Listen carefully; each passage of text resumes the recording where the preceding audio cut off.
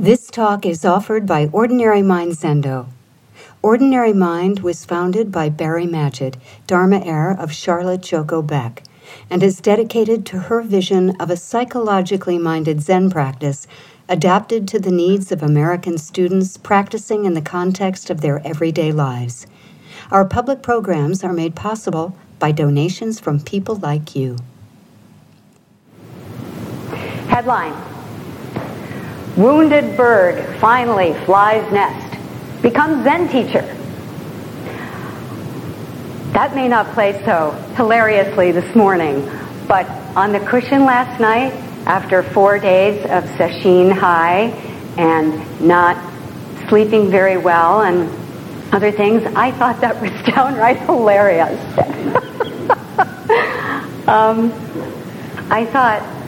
I just cracked myself up, and I thought, well, I can lead with that. It'll break the ice, and it'll kind of give the idea of what I'm trying to say, in case it doesn't come across. Some of you may not know that for 3 days before the ceremony yesterday, Karen and Mark and I did bows in honor of the teachers in our lineage. 3 times a day in 3 different places, we bowed. And on the first day, we came into the main zendo here, and this was before Bodhidharma had his scroll injury, and we bowed, and I realized I was bowing in front of a statue of Buddha,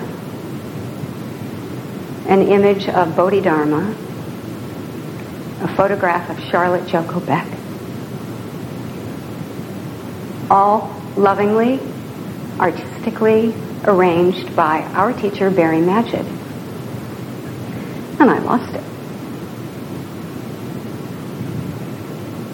I started crying at the meaning of all of this, and I really haven't stopped. On the other hand, I've also been looking at this in a lighter way, because ever since Barry asked me to receive Denkai and become a preliminary teacher, I've been thinking, this reminds me of a ceremony from my childhood. In 1956, when I was 8 years old, and I was a Brownie Scout. I had the little brown dress and the little beanie, and it was time to become a Girl Scout. And in order to bridge from Brownies to Girl Scouts, you had to go through what they called a flying up ceremony. All the Brownies stood in a circle, and we looked down into a pond at our reflection.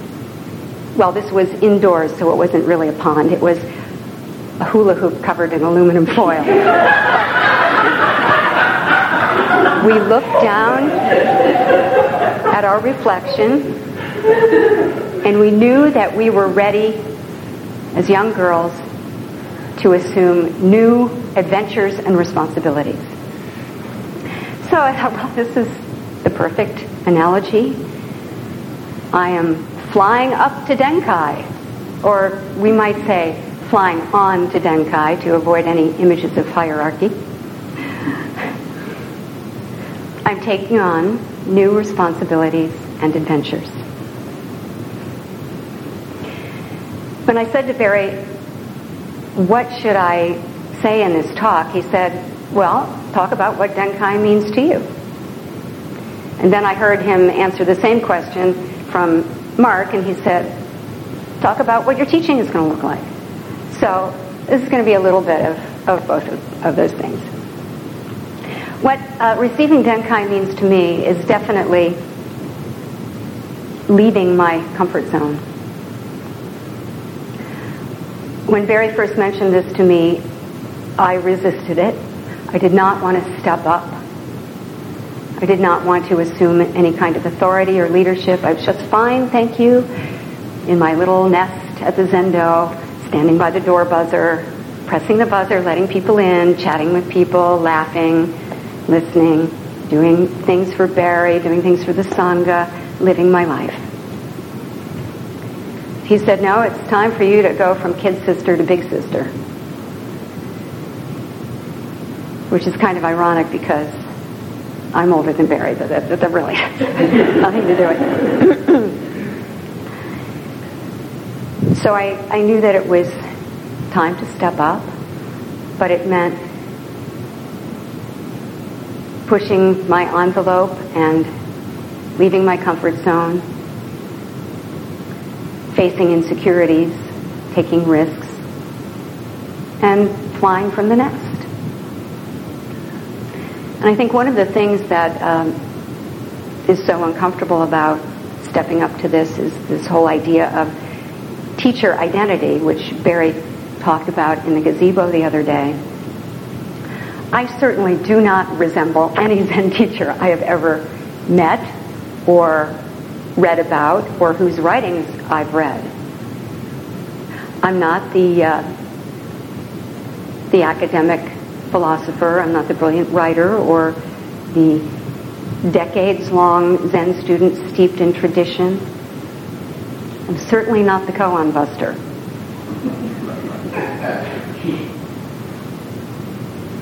And it reminds me of a story about an old rabbi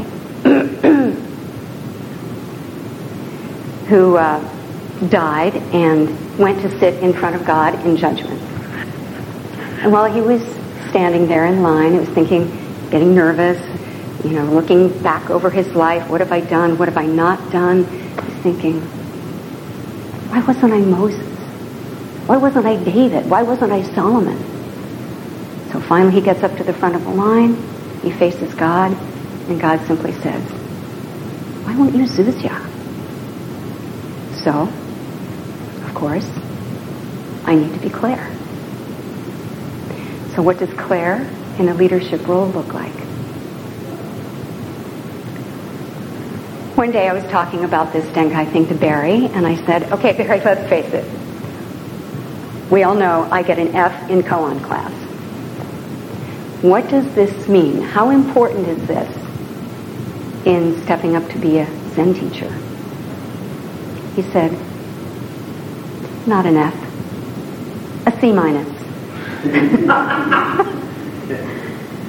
But then he said, Zen is about how our practice translates into our behavior. What you offer is sufficient. What you offer is sufficient.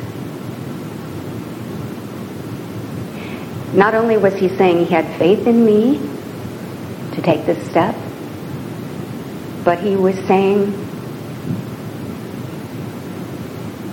what you offer is sufficient. You are total and complete as you are, as are we all.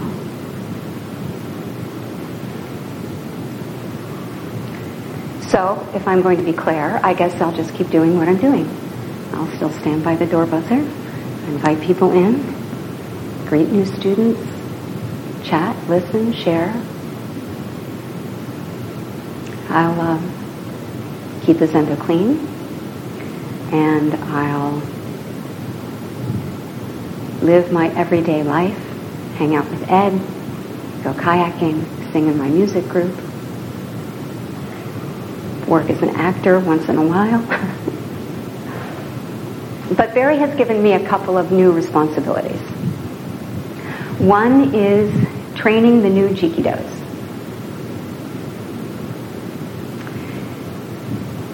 Now, being a Jikido is hard.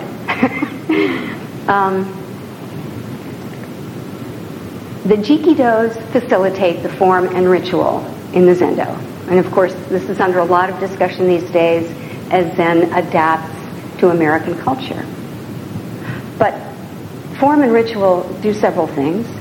They provide a structure in which we can carry the Zen tradition forward to new generations. They also make it possible for us to have a silent sitting as a community that also has an element of reverence and gratitude for life as it is. But what I've discovered since I've been teaching the Jikidos, what I've been doing for several years, what I've discovered is what a practice this is in paying attention. At Ordinary Mind, the Jikidos do just about everything. In some monasteries, I think these duties are divided. Is that right? The Jikido is responsible for all the bells and whistles and movement and people and behind-the-scenes work, too. So there is attention being paid all the time to the simultaneous bow before the altar with Barry, to placing the incense in the ash straight up and in the center of the ash, to trying to ring 3 consistent gongs on the bowl chime, also modulating your voice when you are leading chants, and also being aware of new students and if they might need some help, a verbal cue. And at Ordinary Mind, it also means knowing people, so that you know if people have a handicap or an illness or a special need of some kind. So it is a huge practice in paying attention, and this is a practice which ideally we take from the Zendo out into our everyday lives, into our relationships with others. You haven't seen everything Mark's been doing this. You've seen a lot of it, but he's been doing a lot behind the scenes. It really is, Sesshin is like extreme Jikido. It's just, and Lucas had to step up and join the major leagues with little or no advance warning. It's really great what you're doing. Another thing that Barry asked me to do was teach a class in the precepts. Actually, the way he put it was, you are suited to teach the precepts. By which I think he meant, you have the most experience in breaking the precepts, so you should teach them. See previous Jukai talk for details. So this group of Jikidos who are going to receive Jukai, Anne and Lucas and Alki and John Hyder, the 5 of us get together once a month. We read about one of the precepts. Then we disperse for a month. We observe ourselves in regard to this one precept. Then we come back and share our personal observations. And we share our moments when we've behaved reactively. We haven't really behaved consciously. And we try to dig a little deeper and look at intentions and motivations for our behavior. And well, there's a lot of personal sharing. And that too has been an exercise in attention, in paying attention to our thoughts. And this, of course, outside the Zendo, in our relationships with others. There's one more thing I'll be doing in the next few weeks. I will be starting a 10-month training program with the New York Zen Center for Contemplative Care.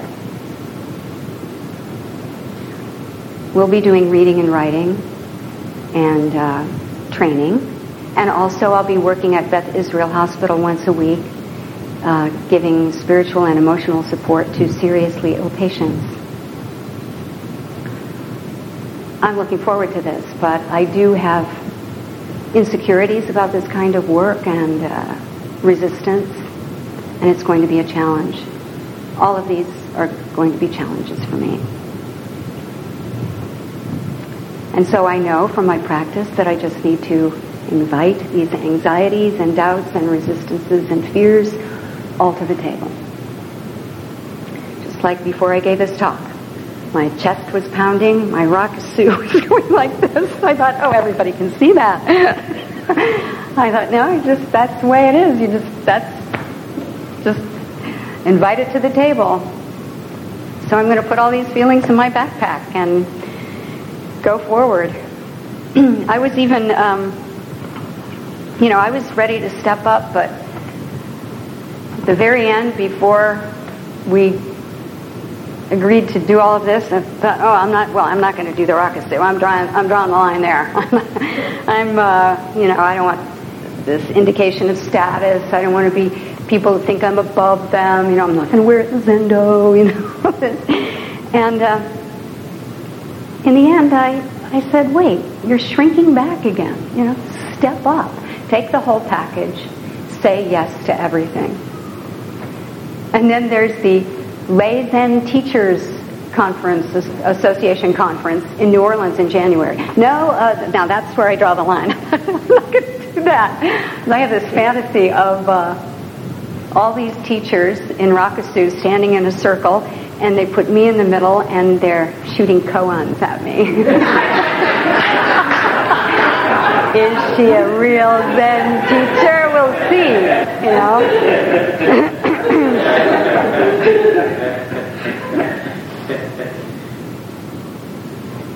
In all these things, I realize I'm going to make mistakes. I'm going to look foolish sometimes. I'm going to have to give up looking good all the time, trying to look good. There's a poem that I like by Ryokan. Showing front, showing back, the falling maple leaf.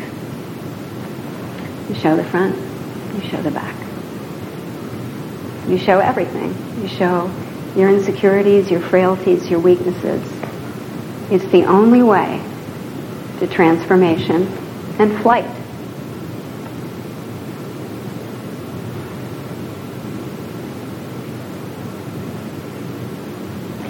Come to the edge, he said. It's too high, she said. Come to the edge, he said. I'll fall, she said. Come to the edge, he said. So she did. And he pushed. And she flew.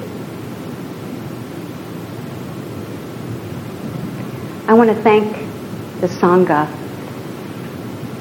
for your love and support and friendship over the past 5 years. I'm not the only teacher here. We're all teaching each other all the time. And I want to thank Karen and Mark and Ed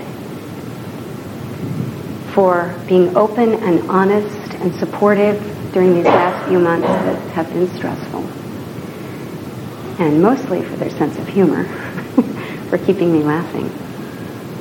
And I want to thank Barry for finally heaving this old gal up and over the edge of the nest while she was saying, "Don't push, I'm too old to fly." I hope that we can all stay open, help each other to accept challenges, face conflict, risk, grow, and fly. And now I take my brownie wings so I may fly on to bigger things.